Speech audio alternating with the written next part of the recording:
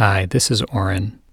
If you find these teachings useful and you'd like to learn more about my work, you can visit me online at orenjsofer.com or on social media at orenjsofer. Thanks so much. So, I'd like to present a little bit of conceptual material, some ideas for you to consider on pain, on what is pain, this question, do a first pass at that, and then discuss it some together. And also just to say, you each received a packet. This is a reference for you for later. You don't need it during the day. But this is so that if you don't want to take notes, you can just put that down and just really show up and listen. And the key points that I share with you are in that packet, and this is also being recorded, so you can access the recordings later.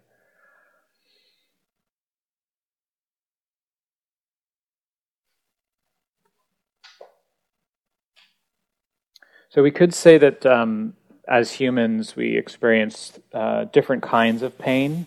There's physical pain, mental or psychological pain, pain in the mind, different meanings that can get created, and then emotional pain, pain in the heart.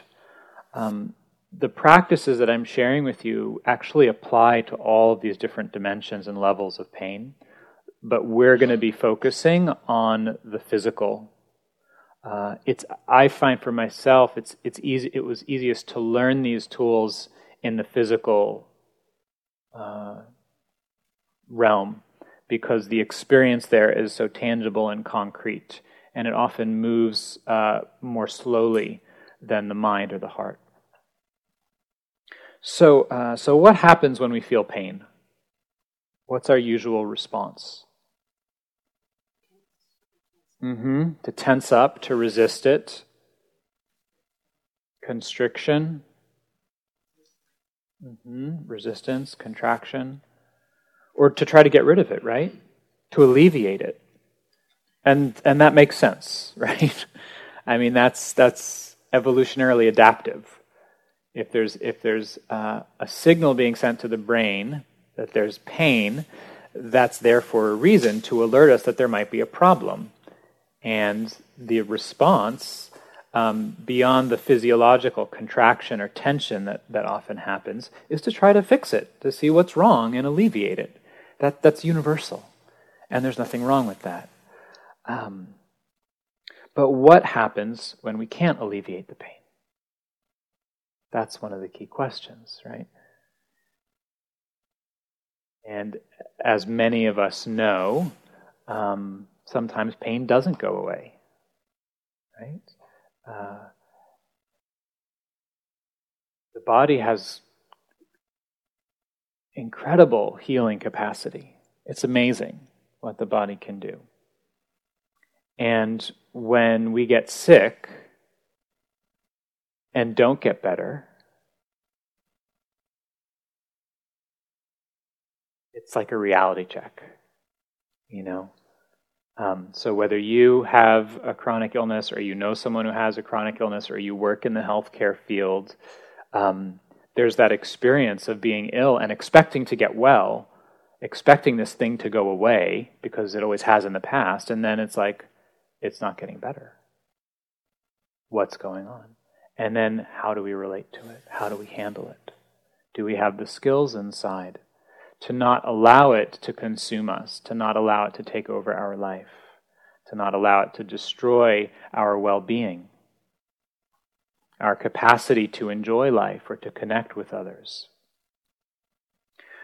So a lot of the studies that have been done with chronic pain, and many of you, I'm sure, know this, have found that, I don't know the actual percentages, but a very high percentage of the discomfort of the actual pain in chronic pain is not what's called primary pain, it's the secondary pain. It's the reaction, it's the resistance, the contraction to the primary sensation that's actually painful.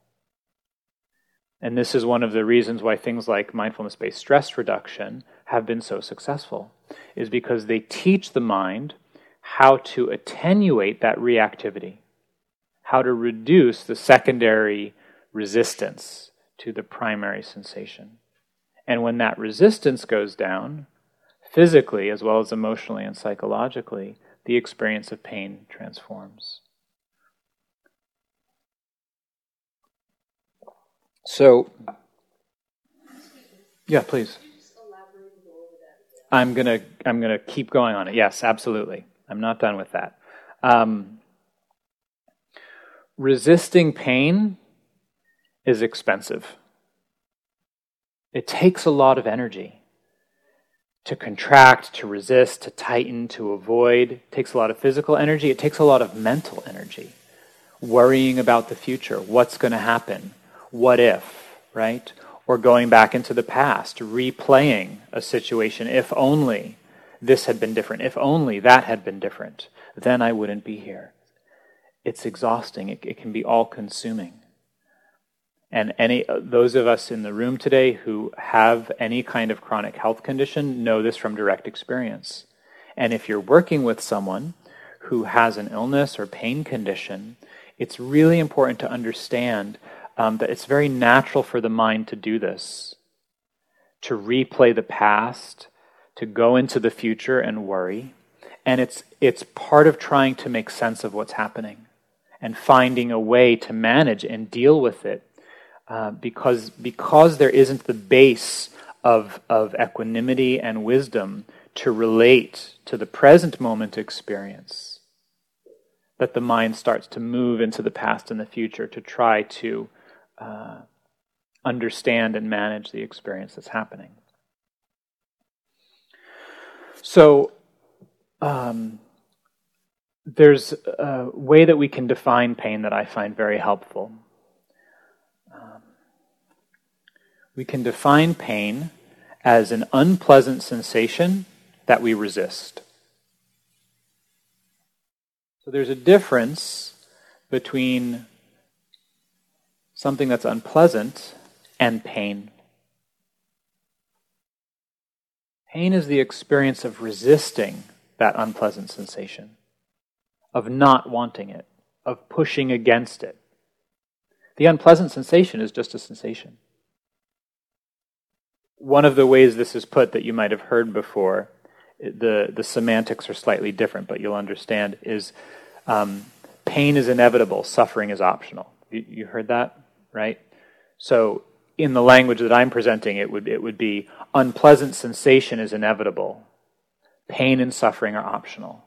That experience of feeling consumed and oppressed by something unpleasant is optional. That can be transformed. There's a meditation teacher by the name of Shinzen Young, whose pain is one of his specialties. He has a book called Breakthrough Pain, which is really wonderful. I recommend it. It's on the reading list in your packet. He has a really nice equation to represent this understanding of the relationship between unpleasant sensations and pain, or the experience of suffering around it. And that is, he says, S equals P times R. Suffering equals painful sensation times resistance. Painful or unpleasant sensation times resistance. So this is, the fact that it's a multiplier is really important. Because if you multiply something by 2 versus adding something by 2, that's a big difference, right? If you multiply it by 3 or by 4, right, it increases not exponentially, but multifold, right? So if you take an unpleasant sensation and you multiply it times your resistance, that's going to be a lot of suffering. Now, what happens if the resistance is 0? What does that equation come to? 0, right? So there's something elegant in his framing it this way, because it points to the possibility that when there is 0 resistance in the mind and the body, when there's no contraction around an unpleasant experience, a painful sensation, physically, emotionally, or psychologically, the suffering can be zero. So there's a story in the Buddhist texts about this that I want to tell you. So the story goes that the Buddha was hanging out with some of his disciples, and he said, what's the difference between somebody who's been practicing these teachings that I offer, who's really understood them, and just kind of the ordinary person on the street who's never even heard this stuff? What's the difference between those two people? And so his disciples kind of look at each other, I don't know. So they ask us, well, we don't know. What is the difference? So as so often happens in these stories, he answers his own questions. He says, okay, well, I'll tell you. He said, both people, those who have practiced and understood the teachings, and those who have never even heard them, both people experience unpleasant sensations in life. That's inevitable. Everyone who is born will experience unpleasant sensations. He said, this is like being shot with a dart. And he said, everyone gets shot with this first dart in life. There's no escape from it. He says, the ordinary person who's never heard or practiced these teachings, who doesn't understand these teachings, he says, when they're shot with that first arrow of unpleasant feeling, he says, you know what they do? They shoot themselves with a second dart. They beat their breast. They wail and moan. Why me? Wherefore has this happened? Where has it come from? When will it end? Woe is me. And in so doing, they add a second layer of unpleasantness and pain to that original experience through the reactivity, through taking it personally, blaming oneself, blaming others, beating one's breast, okay?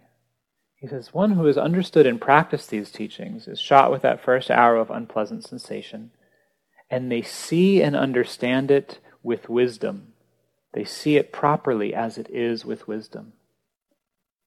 And they do not add another reaction on top of it. And in so doing, they do not suffer. This is the difference between an unpleasant sensation or a painful sensation and suffering. That suffering comes from our reactivity, our resistance and contraction, and all of the machinations and places we get caught and stuck inside. And that's what can transform.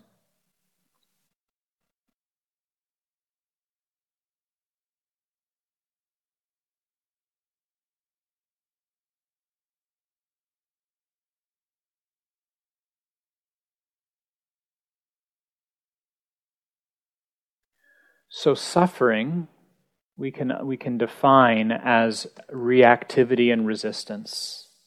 And this reactivity, this resistance occurs on different levels. It occurs in the mind with the stories we tell, the projections into the future, the fear, blaming ourselves, blaming others, the catastrophizing and what if. And it occurs on the physiological level, with the actual tension or contraction in our own body around an unpleasant sensation. So I want to start with this mental level of reactivity, and then over the day we'll also look at the physical level. So what's the myth? What's the story that we inherit in our culture, in modern society, around pain, around illness? What are the messages that we receive from our society about being sick or feeling pain? Yeah. Okay, that's one. Yeah, that you can fix it with a pill. You did something wrong. It's your fault. Yeah, there's something wrong with you. You shouldn't have it. This shouldn't be happening. This should not be happening. What are some of the other myths and stories that the messages we receive through the media, through our culture, around illness and pain?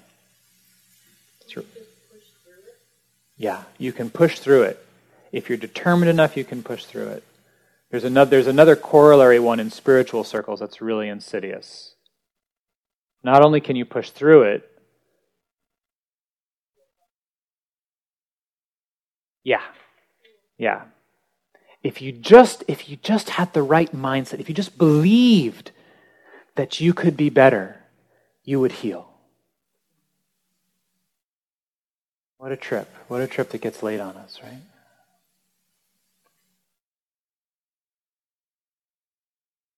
Simple little phrase about pain is inevitable. Suffering is optional, yes. That my mind can easily.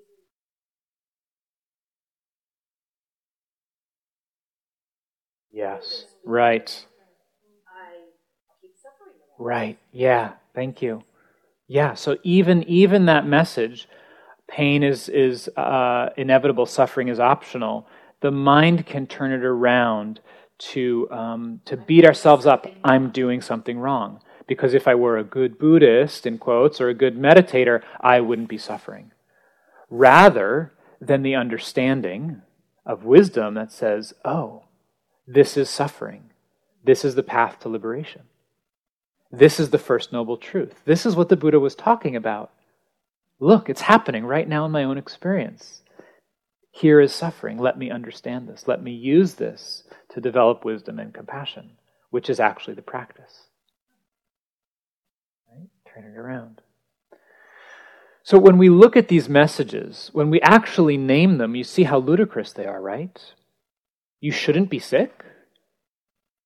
It's your fault. It's like getting old is somehow a personal or moral failing, right? And dying is the ultimate failure. Rather than it's like it's the most natural thing we could do, you know? It's what happens to everything. Everything that is born dies. We grow old and sick. That's part of what it is to be on this planet. So part of understanding pain is developing wisdom, learning to see the beliefs and the stories that we have inherited, and to see beyond them, to recognize that they're not true. It's not our fault. Pain, illness, sickness, old age, dying, they're natural. It's not a question of if, it's a question of when.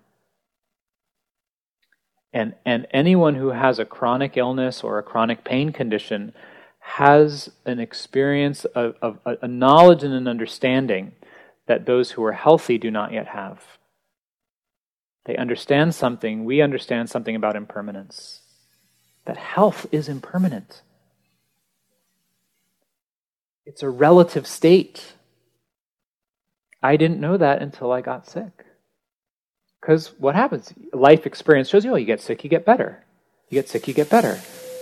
Until you don't get better. Which will happen to everyone eventually. So this is about right view. That's the way it's talked about in the Buddhist teachings. It's about actually seeing things clearly with wisdom, rather than having a false idea about what's happening. And the Buddha said that wrong view is one of the most detrimental things to spiritual cultivation.